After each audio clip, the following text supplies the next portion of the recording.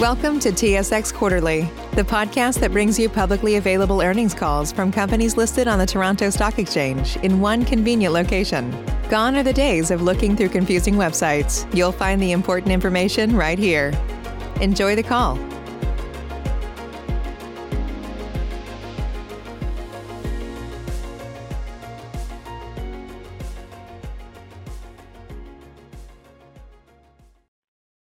Good day, ladies and gentlemen. Welcome to the Domtar Corporation Q3 2020 earnings conference call with financial analysts. At this time, all participants are in a listen-only mode. Following the presentation today, we will conduct a question-and-answer session, and participants will be asked to press star 1 to register for a question. Should you require any other assistance during the call today, please press star 0 on your touch-tone phone. As a reminder, this call is being recorded. Today is November 6, 2020. I would now like to turn the meeting over to Mr. Nicholas Estrela. Please go ahead, sir. Thank you, Carrie. Good morning, and welcome to our third quarter 2020 earnings call. Our speakers today will be John Williams, President and Chief Executive Officer, and Daniel Buron, Senior Vice President and Chief Financial Officer. During the call, references will be made to supporting slides, and you can find this presentation in the investor section of the website.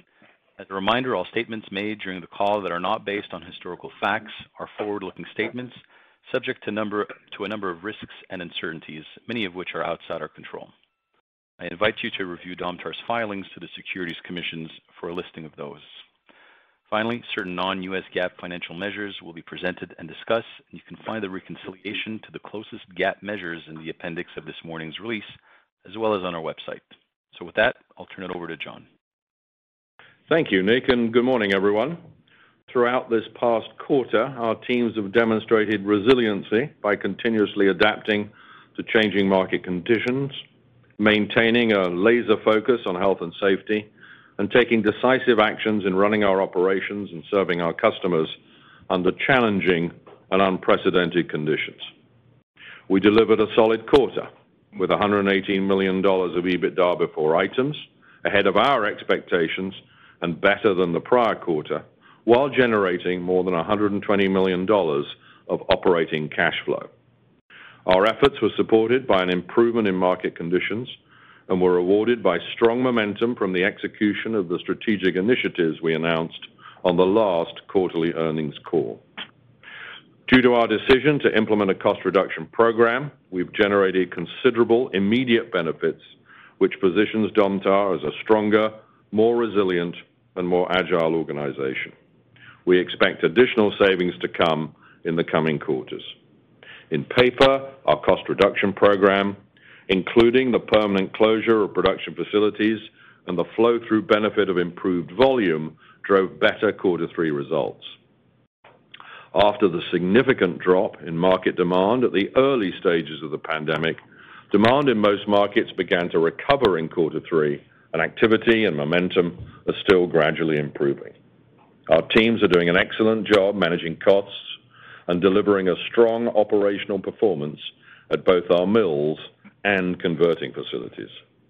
Our entire supply chain is performing well, and we remain close to our customers and suppliers so that we can respond swiftly to shifting market conditions and meet their needs. In pulp, prices remained at cyclically low levels in quarter 3, and global market dynamics continued to be challenging.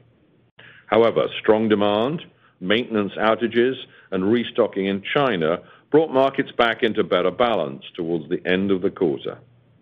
In this environment, our focus remains on serving the customers in end-use markets that are enjoying strong demand.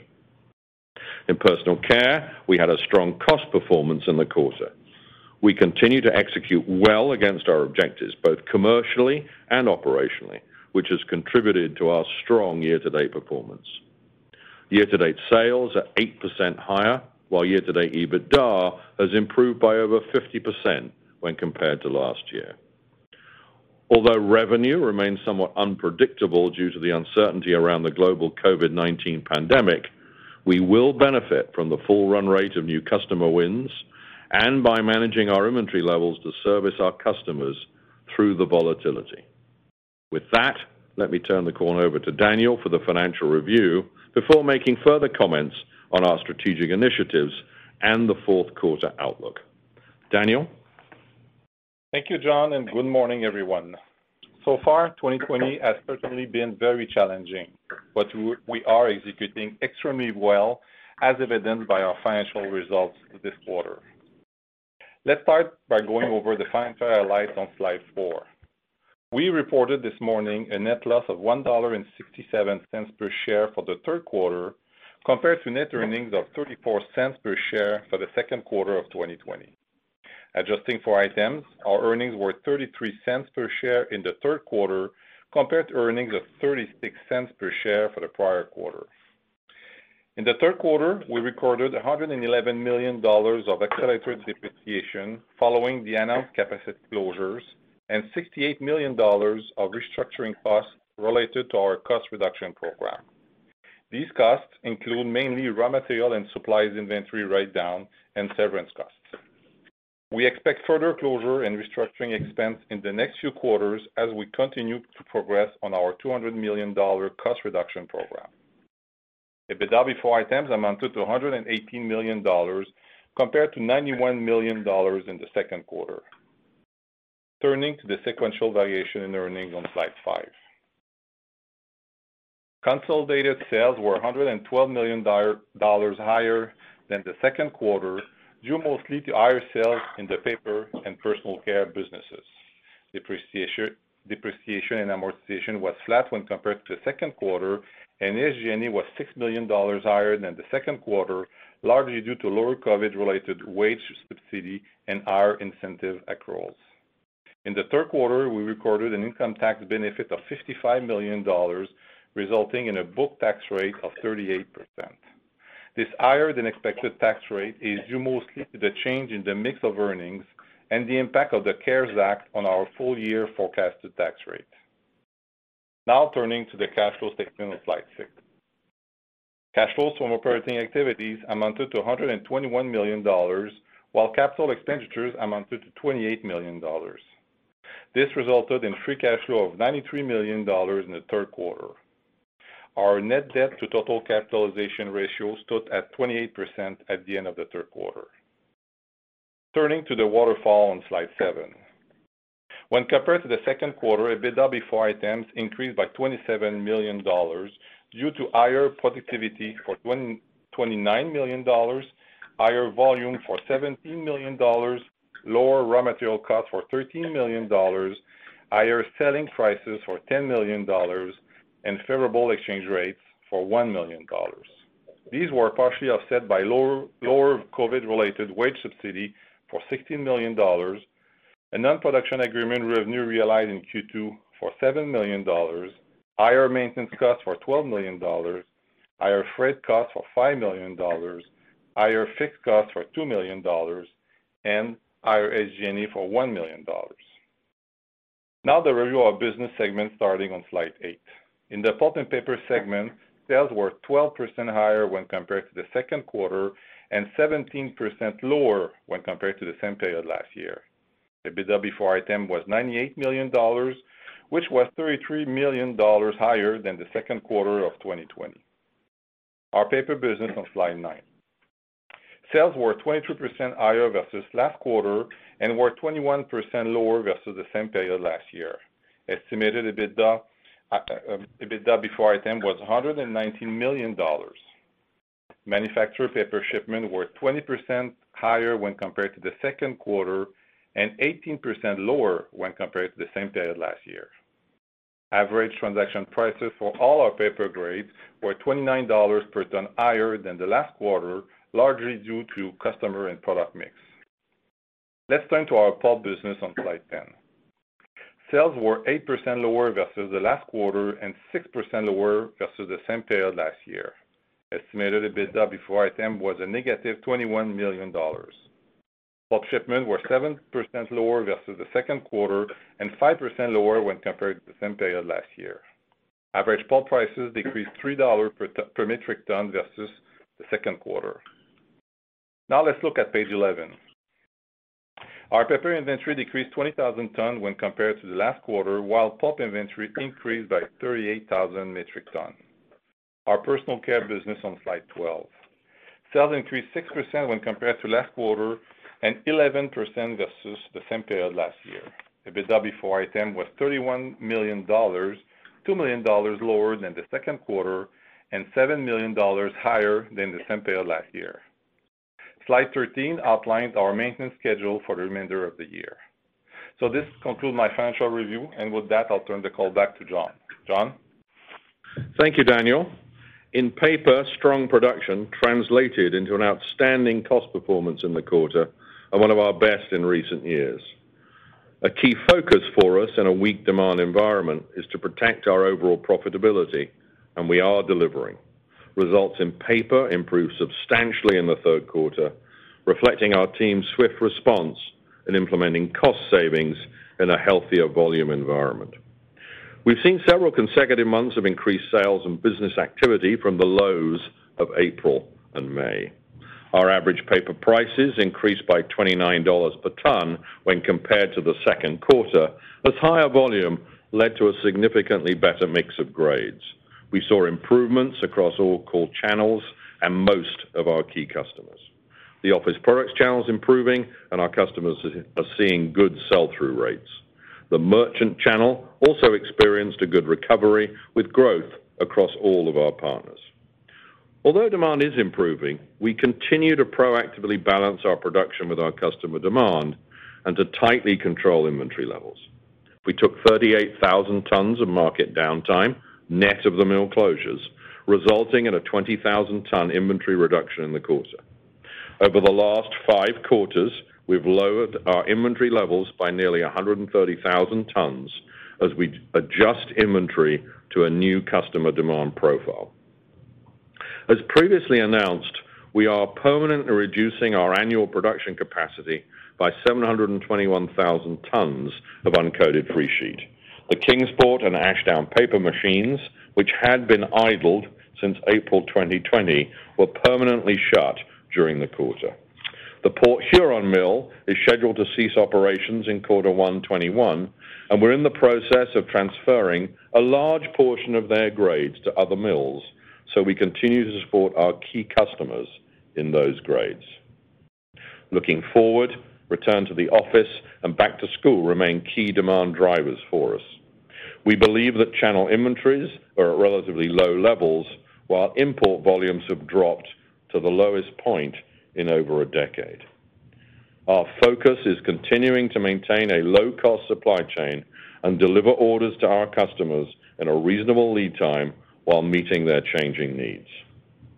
In pulp, the global nature of the business and the differing end-use markets have led to wide-ranging impacts as a result of the COVID-19 pandemic. Most of our larger customers maintained steady volume through the quarter, while global tissue shipments remain above trend.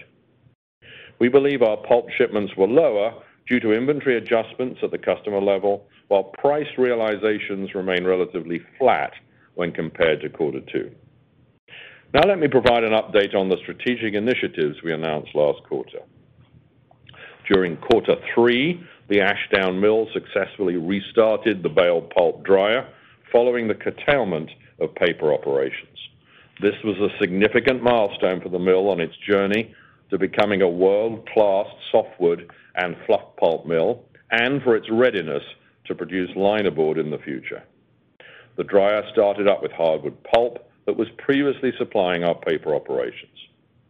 We'll transition from hardwood bales to softwood bales in quarter 1 of 2021, and we'll further optimize with some targeted investments to improve the productivity of the mill also in quarter 1 21. Turning to our Kingsport mill, the conversion to recycled linerboard is proceeding as planned. We're putting all of our efforts into enabling a startup by the end of 2022. Once complete, the Kingsport mill will become North America's premier lightweight containerboard facility, able to produce and market about 600,000 tons of high-quality recycled linerboard and corrugated medium annually. That level of capacity will make Kingsport the second largest recycled linerboard paper machine in North America. Most recently, we've signed an agreement with Voith to provide equipment and technical services at our Kingsport mill, and help build one of the most modern, lowest-cost recycled containerboard mills in the world. We expect to receive our first equipment deliveries in the next few months, with construction set to begin in the second quarter of 21.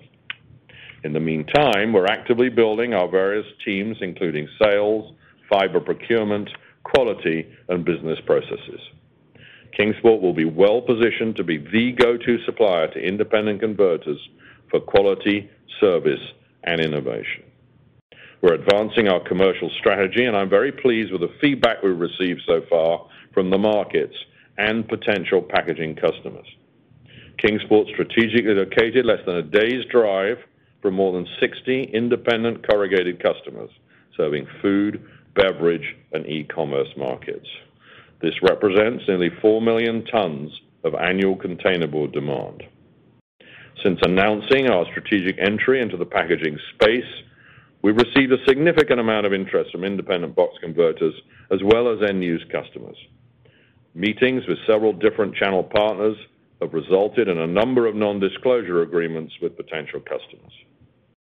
The North American containerboard market's large, approximately 40 million tons per year, and growing at 2%, or 800,000 tons per year, and it supports a variety of industries that align with many of today's trends, including e-commerce, environmental sustainability, and more.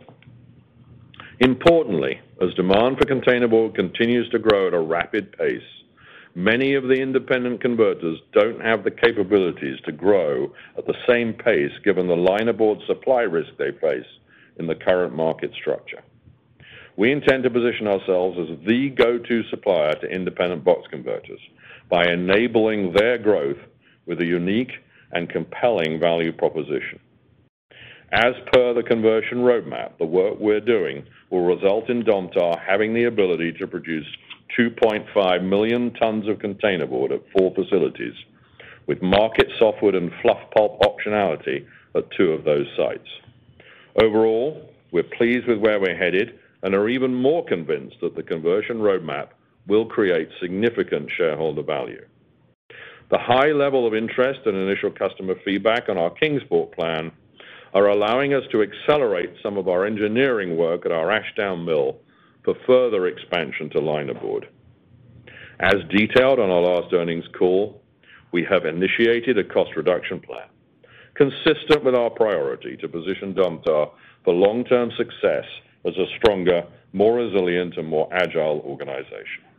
We identified opportunities in 3 areas, including capacity reductions and asset closures, mill-level cost savings, and right-sizing support functions.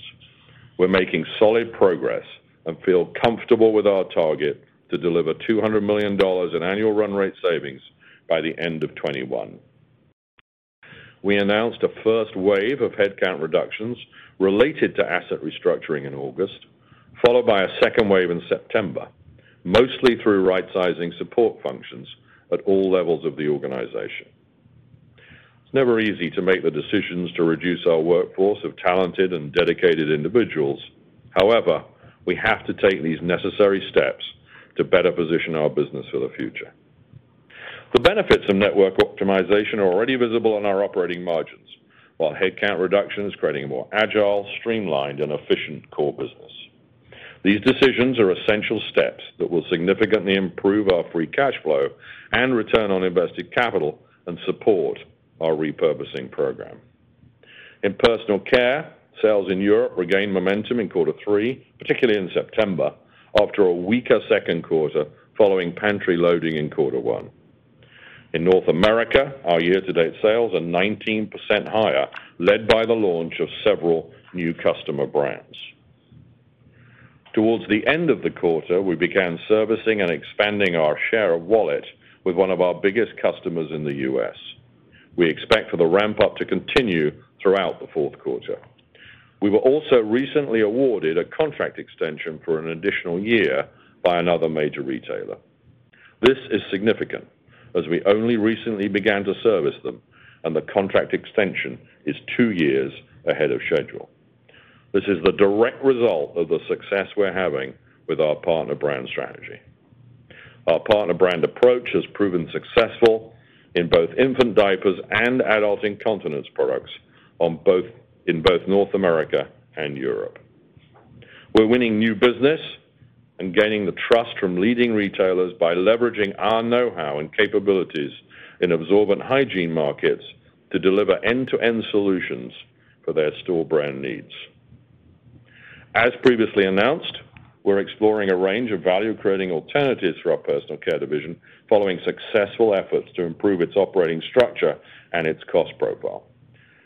This action represents our ongoing commitment to drive profitable growth and maximize the value of our assets.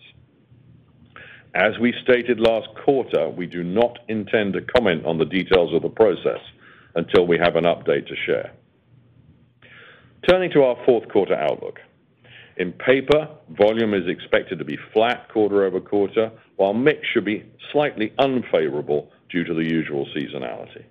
In pulp, we expect near-term markets to gradually improve in both demand and price, while personal care will benefit further from higher usage and the impact from new customer wins. Overall, raw materials are expected to remain stable, while planned maintenance costs will be lower. So to wrap up, we continue to prepare for a broad range of outcomes while focusing on serving our customers, supporting our employees, and strengthening our communities. We are a fiber-based company with leading market positions, strong financial liquidity, and a well-defined strategy to continue on a clear path to sustainable long-term value creation. We're prudently managing the business through near-term volatility while continuing to strengthen long-term prospects through increased growth investments to create shareholder value. Thank you for your time and support, and I'll turn the call back to Nick for questions. Thank you, John. So both John and Danielle will be available for questions.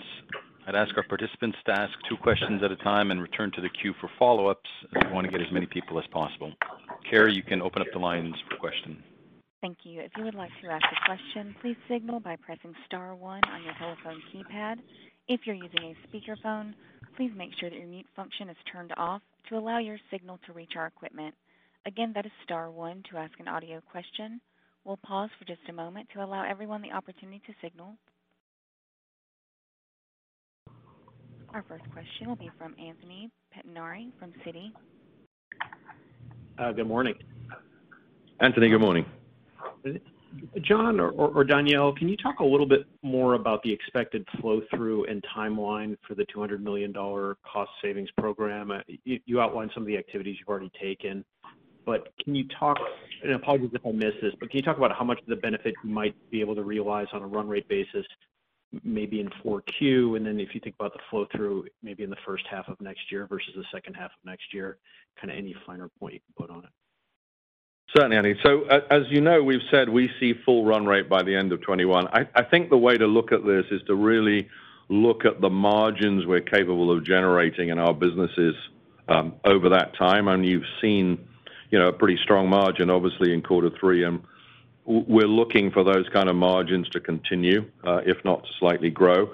So we're not planning to kind of give those run rate numbers because obviously there's lots of other moving parts. But I think you can judge us by the level of EBITDA you start to see from this business, given the volume reduction. Okay, that's helpful. And then you talked about accelerating activities to prepare Ashdown for an eventual conversion into linerboard, I think based on some of the conversations that you've had. I'm just wondering, can you remind us what kind of original timetable you had envisioned for Ashdown, how much that might be able to be pulled forward, whether it's, a number of months or number of quarters? And is the acceleration really driven by whether it's converters or end customers, just a much stronger response than you expected, or just potentially much stronger demand for your tons? Just if you can give any color there. Well, I think it's I'll try and give you a helpful answer. It's all of the above. Just to recall, Ashdown would be about 400,000 tons of kraftliner. I think we have an internal question to ask ourselves is that do we actually have the resources and the capabilities to manage, 2 large projects almost sequentially? So the way we're looking at this is that sometime in 21, we would have made our choices. If that choice is a positive choice, you could say 2.5 years-ish, maybe a little longer, before actually we're manufacturing there. So typically, I think we'd thought about this as kind of maybe Ashdown comes in 2 or 3 years post Kingsport. I think now we're looking to see could we accelerate that slightly. Okay, that's very helpful. I'll turn it over. Okay. Thanks, Anthony. Thank you. Our next question will come from Mark Connolly from Stephens. Thanks. John, Mark, morning. You said that mix will be unfavorable, as it usually is. But can you tell us whether these big changes in demand are making the mix swings much different than they usually are? As are orders getting spread out differently and changing the uncertainty? I'm just trying to get a sense of whether mix is sort of evolving or if it's significantly changed. A great question. So I think, as you recall, Mark, in quarter 4, typically we do quite a lot of the kind of work that we wouldn't usually do in a quieter demand period. And that obviously, we do some tablet, we do some of the stuff that, drives the mix down just based on realized price and seasonality. Obviously, in a fullish system, which we now are, there'll be slightly less of that than usual, but there'll still probably be some. So I don't think anything has structurally changed. I think what we're seeing is, having taken out that level of capacity that we've taken out, obviously there's business that we've walked away from. That business has been at the lower end of the profit stack. So, what you saw in quarter 3 was margin move up as we had, if you like, better business at sort of the higher end of the profit stack. That will reverse very slightly in December in the way it usually does. Maybe not quite so dramatic, but I think it'll still be there. And as we then move forward, provided volumes stay around the sort of September levels, we do see the potential for mix improvement. One other thing we're also doing, of course, although it's relatively small tonnage, as we take tons off the Port Huron machines and we put them onto some of our other machines, we actually get a pretty nice cost benefit for ton as we supply those tons. Right. Makes sense. Thank you. And just one more question. You referenced some of the steps to address inefficiencies, at Ashdown from closing the paper production. Are there any big inefficiencies you're going to have to live with until you get to linerboard? Not when we've done the work, Mark. But we haven't. I mean, we're in the middle of the work, so I think end quarter 1, quarter 2 of next year, the profile of that mill. We have some labor practices that we've already negotiated to change. We'll be running as we want to run in that mill probably by quarter 2 of next year. So we're still in the midst of that change, and that's quite frankly partly what's driving some of our pulp returns are not as attractive as they should be, because obviously that's a large impact on our pulp business. Right. Perfect. Thank you very much. Thank you. Thank you. Our next question will be from Steve Chercover from D.A. Davidson. Thanks, and good morning. So, Steve, good morning. It's great that you. Good morning. It's terrific that you enjoyed substantially better productivity, but I hope that wasn't what surprised you, because I assume that you expect the best from your people. So, what was it that did surprise you and help you exceed your expectations? Well, I think one, because of the cost reduction program and how quickly we implemented it, I think we saw benefit there. Patently, one of the things we had done, Steve, is that we had put a hiring freeze in place. So we were running with a high number of vacancies. Now, of course, what has now happened for most of those is those jobs are permanently gone. So that helped us a bit as we tightened everything up. Patently, T&E is very, very tight because no one's going anywhere. So that's driven part of it. And of course, the big driver was the volume, where volumes returned, as we say, quarter on quarter. And because we've done a great job on the cost side of things, that drop through, of course, is even more dramatic as those additional tons come in. So that's really what drove it for us. Okay, that's encouraging. And then, and this isn't a loaded question, but after taking out the capacity and recognizing that there's still more to come at Port Huron, the 20,000 tons of market-related downtime, I assume your expectation is that's not going to be necessary once we normalize and start going back to school and back to offices. So is that accurate? And have you taken any market-related downtime in the current quarter? It is accurate, and the answer to your question is no, we haven't. So we're operating a full system, and if I'm being truthful, some of our lead times are, we actually need to bring back a bit because we're actually pretty full right now. Great. That's what I wanted to hear. Thank you. Thank you. Thank you. Our next question will come from Adam Josephson with KeyBank. Thanks. Good morning. Good morning, John, Danielle, and Nick. Hope you and your families are well. Thank you, Adam. John, Thank you. One more question on the paper profitability in the quarter. I think you indicated that the margins and the EBITDA per ton would be, you think these are sustainable levels. I look back at the past several years, your margin and EBITDA per ton in the third quarter were the highest and not just year, but in any third quarter in many, many years, even though volume was down quite considerably year on year. Are you suggesting that you expect the margins and the EBITDA per ton to stay at these levels just for the third quarter, or that these, appreciating that third quarter is typically your highest margin quarter of the year?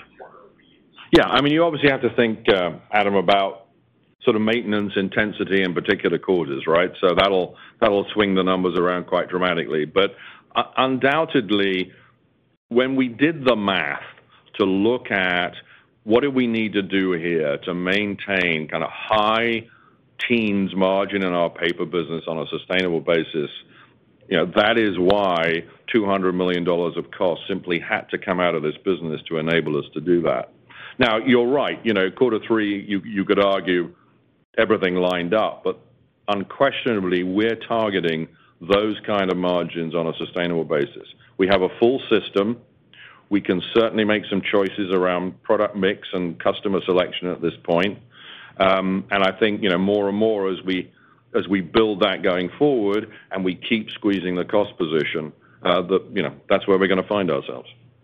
I appreciate that, John. And just one on the customer conversations you had with converters and others. I mean, up until recently, the market suddenly tightened a couple months ago. Before that, converters were virtually being bombarded with offers by all manner of producers. And then, as you know, in the last few months, conditions dramatically changed. For how long, I don't know, and it doesn't seem like anyone else does either. So I guess I'm just wondering what you are bringing to the table to converters or end market buyers that perhaps many of these other companies that have recently either added capacity or have announced capacity are adding to the market, because there's obviously more than 10 machines coming on over the next couple of years. And I'm just wondering, again, if you're more targeting the independents with Kingsport and subsequently Ashdown, or it's more large end market buyers that you may be able to strike some deal with, whereby you team up and build some box plants, et cetera. Well, in all honesty, it's really the independents at this point. And I think the large buyers, they also have a view, I think, that they also would like to support some of the independents if there was somebody really competitive behind those independents in terms of containerboard production. So, we're looking at it two ways. I think we're emphasizing the cost position of this mill. This is going to be an incredibly competitive mill under any circumstances. So that's kind of, route one in terms of making certain that this is a profitable enterprise. From a market standpoint, having obviously operated a large integrated system myself whilst trying to sell to independents, the independents are always very watchful of you because they know your priority is actually your integrated system. Right. So if you're selling to those independents saying, look, you're our priority, we want you to succeed, and we're going to help you drive your business forward, they're only too willing to have a conversation. Do you have to be competitive? Absolutely. Of course you do over time. But we think that's a very strong proposition. And again, I think if you start to look at the European structure of containerboard, the business that I was used to operating in that space for a number of years, independents have a much stronger position. Typically, they're better at servicing their customers sometimes than the big integrateds are, and they're more fleet of foot in finding market opportunities. So I think if you put all that together with a strong containerboard business supporting them, you can change the dynamic here in quite interesting ways. And of course, we believe very strongly that it's going to be the uniqueness of our market approach that actually really drives the difference. Thanks a lot, John. Thank you. Our next question will be from Paul Quinn from RBC Capital Markets. Yeah, thanks. Good morning, guys. Paul, good morning.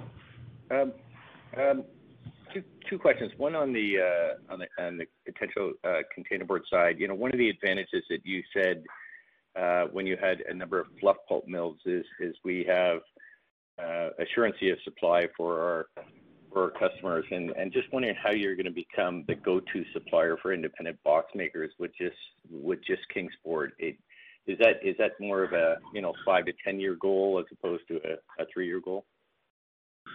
Yeah, so a great question. So I think you're right, Paul, that over time you have to have another site.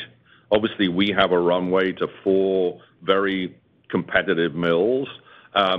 I do think it will be compelling if we can to think about Ashdown and its 400,000 tons of kraftliner. I think if you're then a kind of 2-mill system, with those 2 grades, you're in a better space.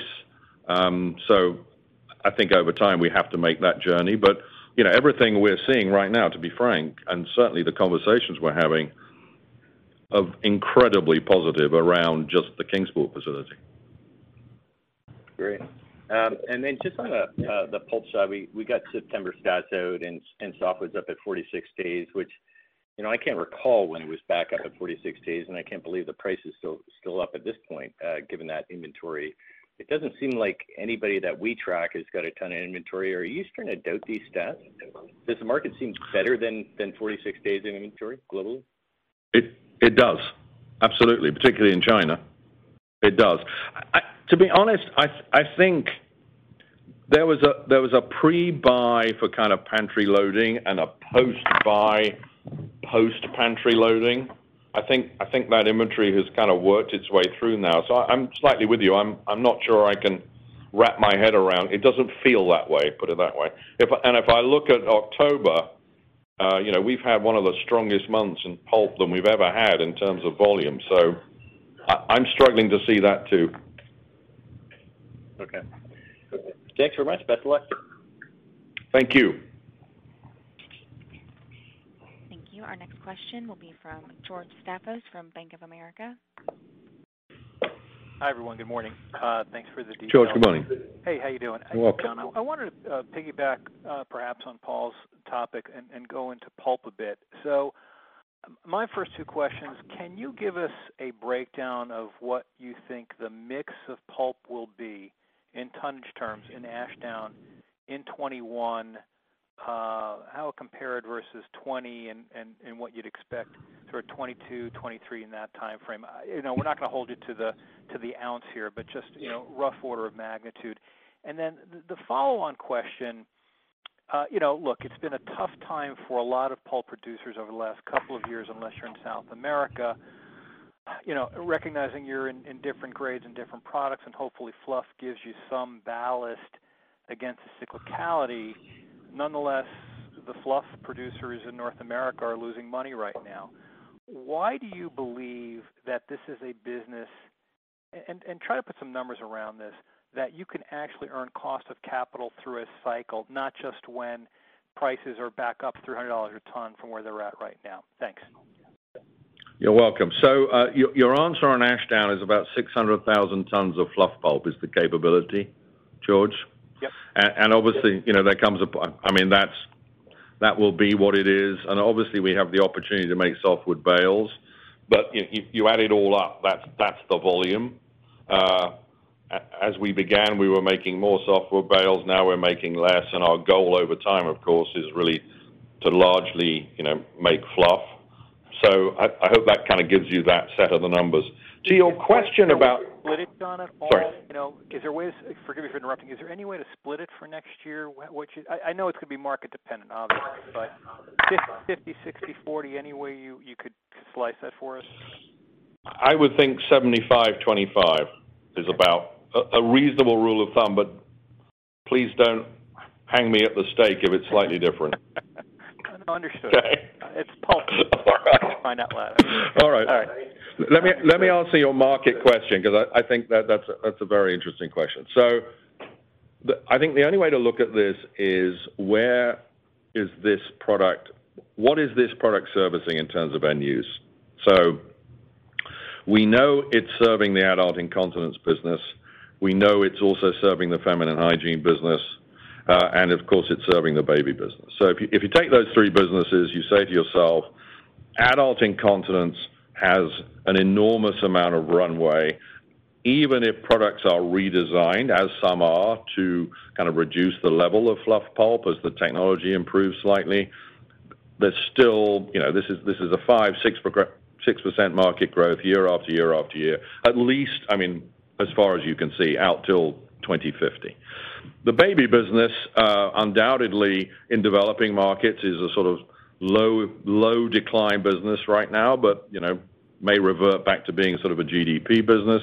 And of course, in developing markets, is growing like topsy as people come out of cloth diapers into disposables.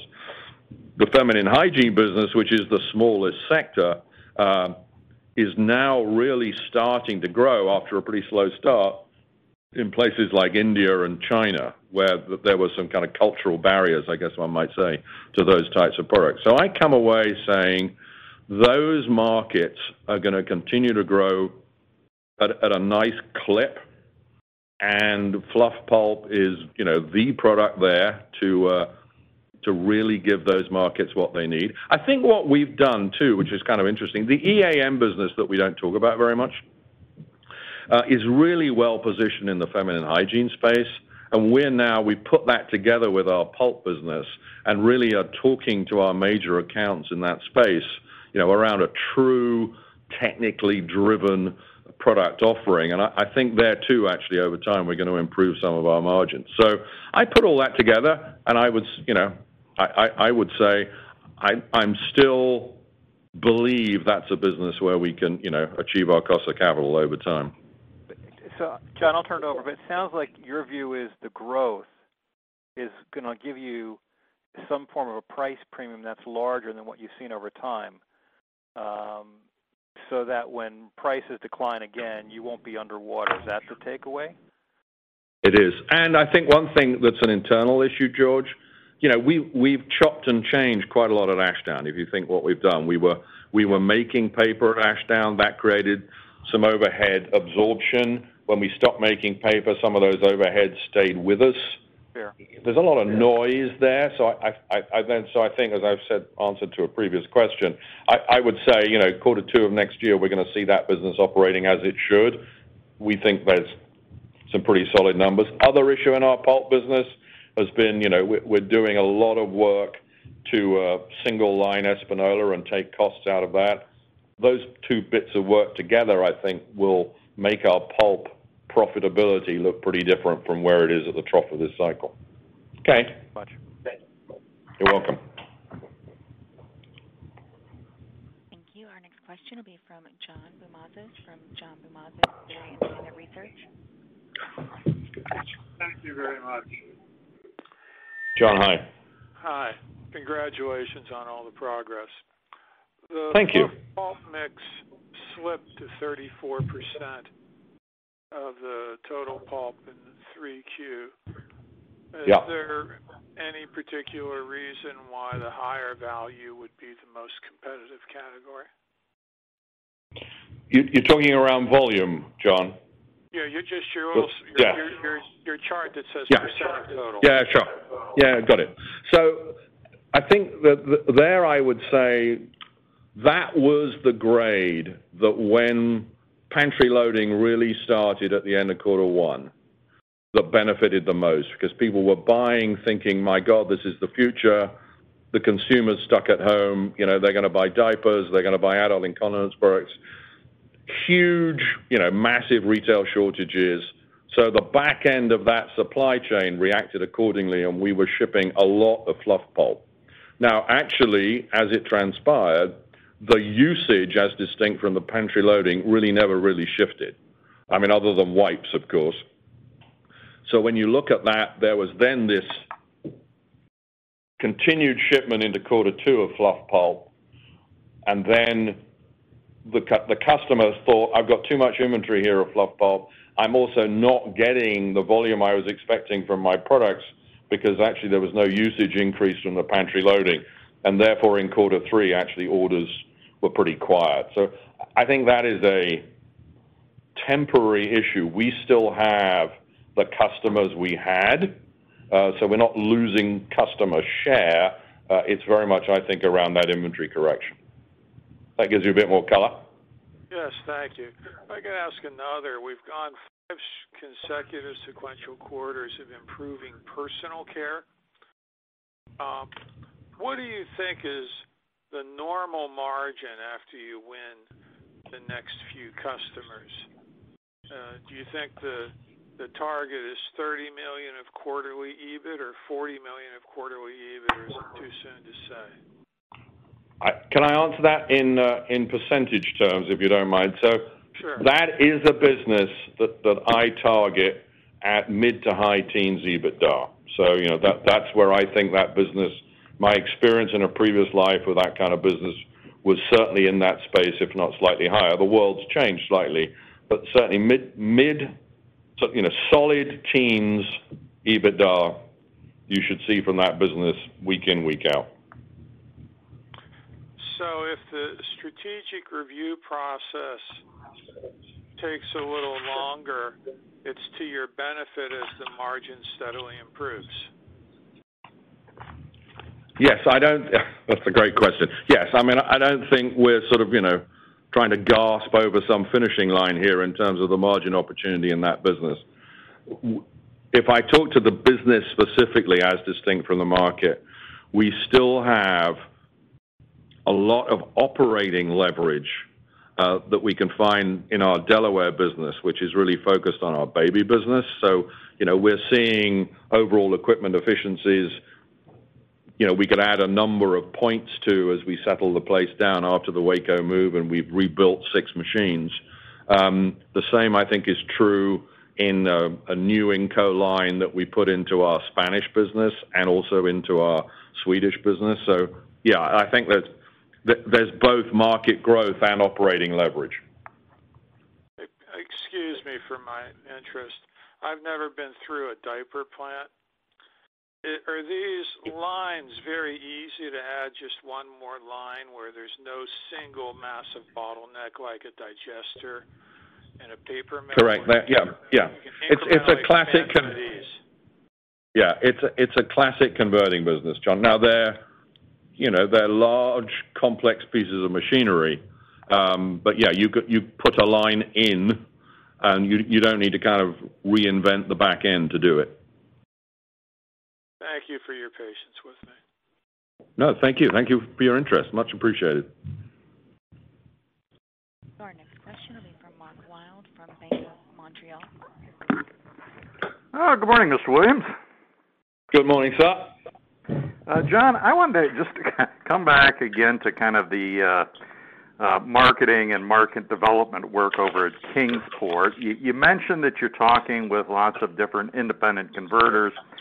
I'm just curious, there are several big foreign players who are building out converting in the upper Midwest, Indiana, Ohio, elsewhere. I mean, what about them as potential partners or customers for you? And also, what about the idea of just looking at maybe some different pricing structures going forward? I mean, your big risk at Kingsport is always going to be kind of the fluctuations in OCC and purchased energy costs. So could we move away from market prices and potentially move some of this business to kind of a more of a fixed margin business? Well, let me answer the first question. So obviously these are all people I know very well, having competed with them for 8 years in Europe. So absolutely we will have discussions with them. I mean, on your second point, I think for us to be compelling, we have to be open-minded both about the business model and, kind of how we're going to ship and supply and what's our relationship going to be with end-use customers. So we have an open mind on all that, Mark, to be truthful. Okay. All right. That sounds good. Then the other area I wanted to ask about is just over in the paper business, whether you can potentially pick up some share with bigger buyers, because your two biggest competitors are sounding a little ambivalent about sort of their future in the white paper business. And so I'm just curious as to whether, that opens up some opportunities for you in terms of customer dialogue. Well, I believe it does very strongly. I mean, you know us well enough. I mean, I think, have always, certainly ever since I've been here, have positioned ourselves very much as people who are committed to this industry. And of course, now I think the good news is that if Ashdown will be the next conversion to containerboard, there is no impact on our fine paper business from doing that, Mark, because obviously we've already taken that paper machine out. So, we can grow into that containerboard space as well as stay a dedicated, focused, uncoated freesheet supplier. So to your point, I mean, that is a story, and it's also helpfully the truth that we tell our customers that, we are the people who are going to run the most cost competitive, the most focused, and the most product development orientated fine paper business, and we're going to keep doing it. I think, our little move into thermal with West Carlton, for example, tells you we'll also look for, if there are any interesting little verticals that we could perhaps do some stuff with to create a bit of added value, we'll do it. So you make a very good point.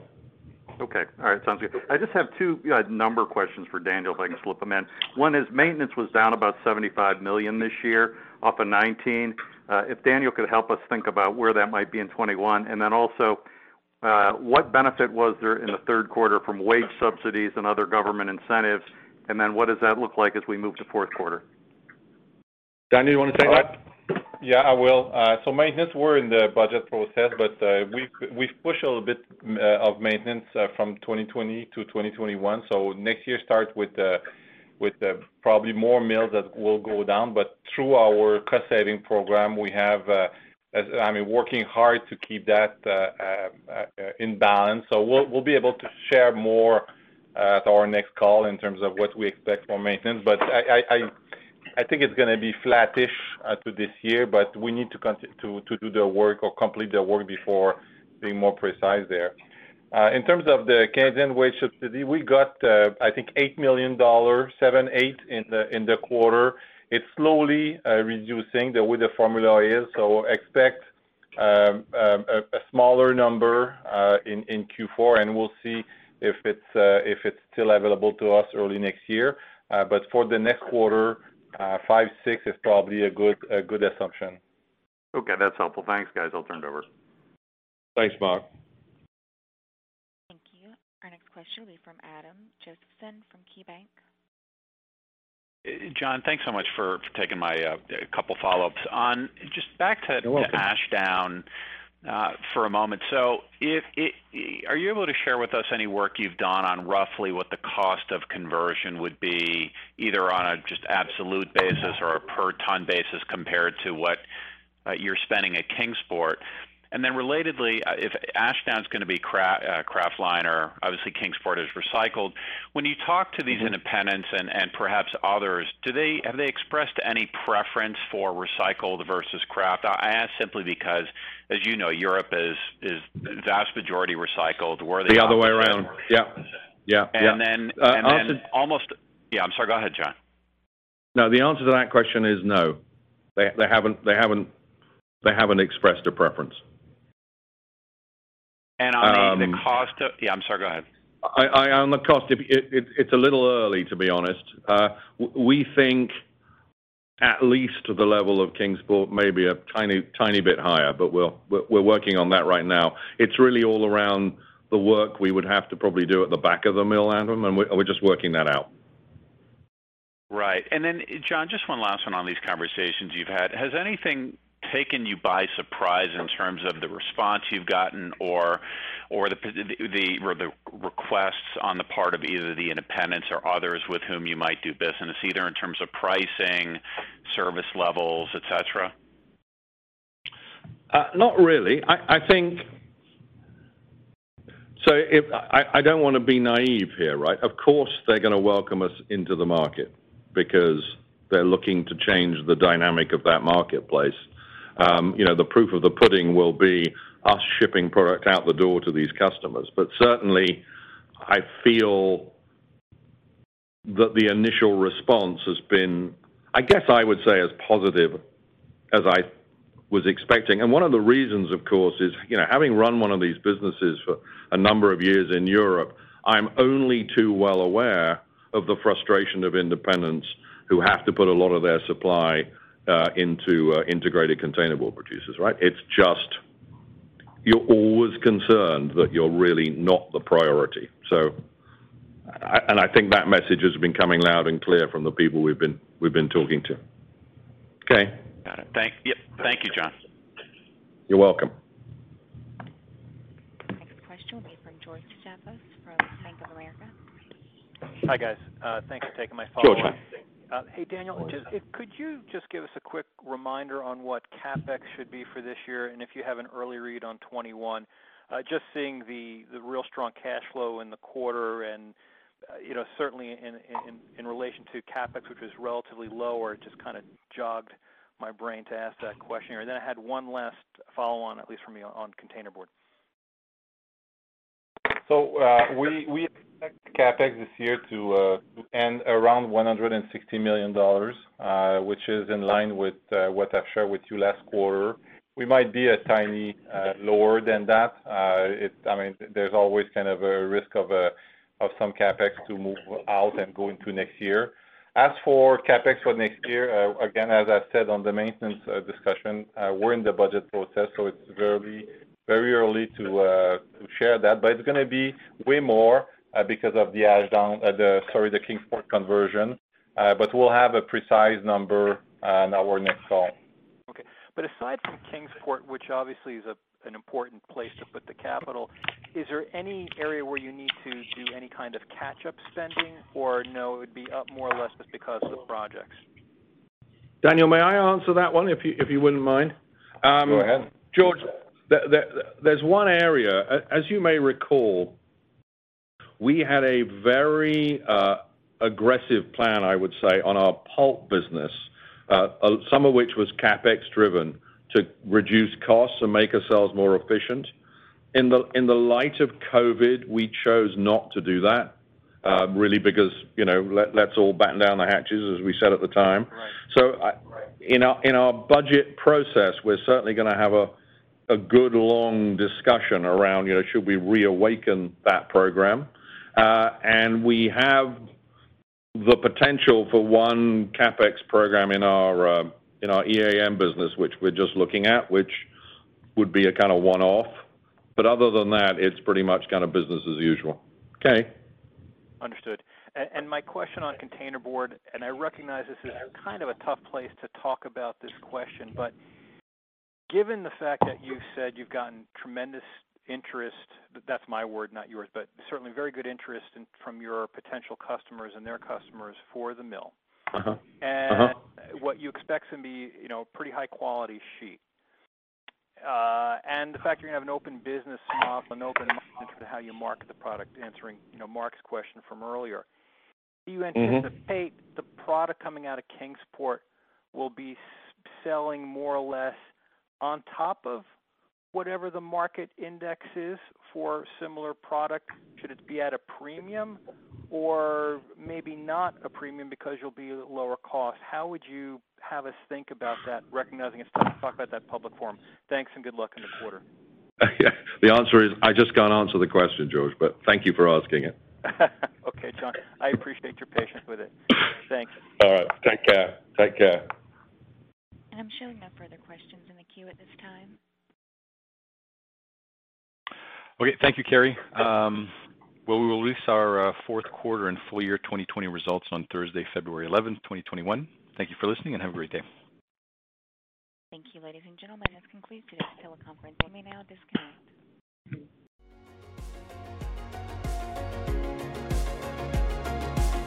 Thank you for listening to TSX Quarterly. If you enjoyed the cast, remember to leave a good rating. And remember, for any additional inquiries, please consult the company's investor relations section on their website. See you next time.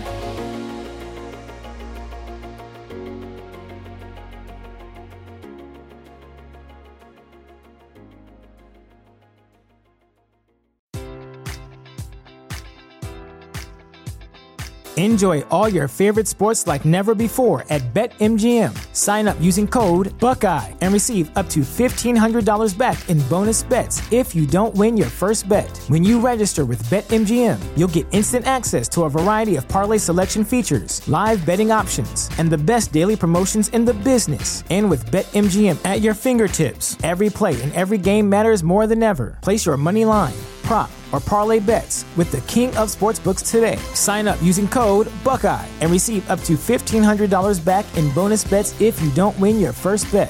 BetMGM and GameSense remind you to play responsibly. 21 plus and present in Ohio, subject to eligibility requirements. Rewards are non-withdrawable bonus bets that expire in 7 days. Gambling problem? Call 1-800-GAMBLER. In partnership with MGM Northfield Park.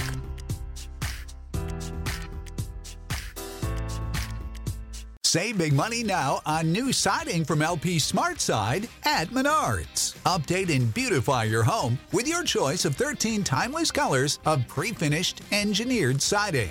It's durable and includes a Sherwin-Williams factory finish paint warranty that means no painting for years to come. View our entire selection of siding from LP SmartSide today. And don't forget to check out our flyer on Menards.com for all the great deals happening now. Save